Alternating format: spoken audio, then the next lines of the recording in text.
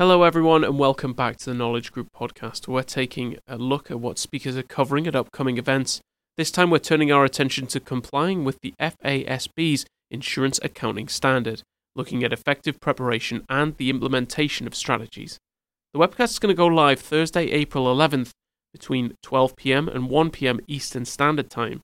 Information about how to sign up and listen to the event will be found in the description box down below, along with the code podcast25. Podcast25, when you use that at checkout, gets you 25% off your first webcast registration. And today we're going to be hearing from Emily Cummins, our first speaker, who's an underwriting administration specialist at Church Mutual Insurance Company. We're also going to be hearing from William Hines, a principal and consulting actuary from Milliman. Let's turn things over to them now.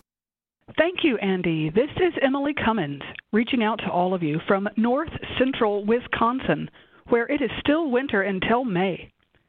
The new accounting standard for long-duration insurance contracts. This is the biggest change in U.S. GAAP reporting for life insurance companies in 40 years, and it was one of the longest projects in FASB's history. Since you're tuned into this podcast, you might work at a life insurer and already be in your implementation efforts, or you could be an interested stakeholder for other reasons, an investor, a market analyst, an industry colleague in accounting or law, with a need to know how and why the financial presentation of lifers is changing.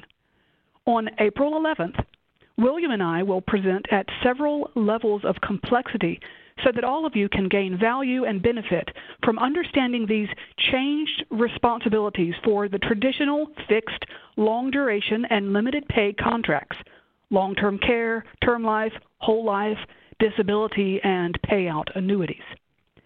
The overall theme of clarity demonstrates the industry's ongoing commitment to transparency and accountability. The counterpoint to this is the fact of the pain.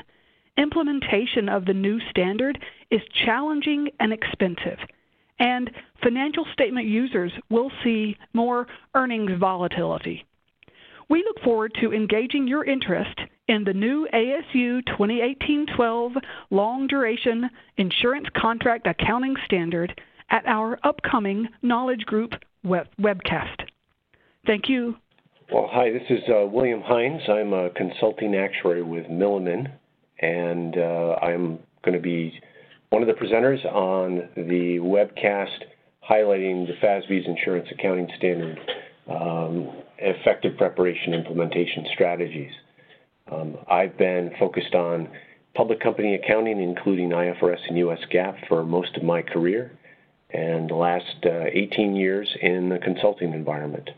Spent a lot of time also with the boards, both the IASB and the FASB, discussing their development of the accounting standards and the potential implications for both preparers and users of financial statements as they've developed their respective accounting standards.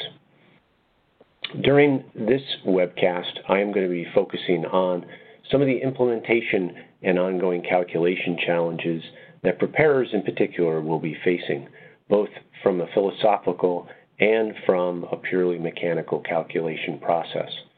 There will be some very significant differences for many products in terms of the calculations and how they will behave going forward.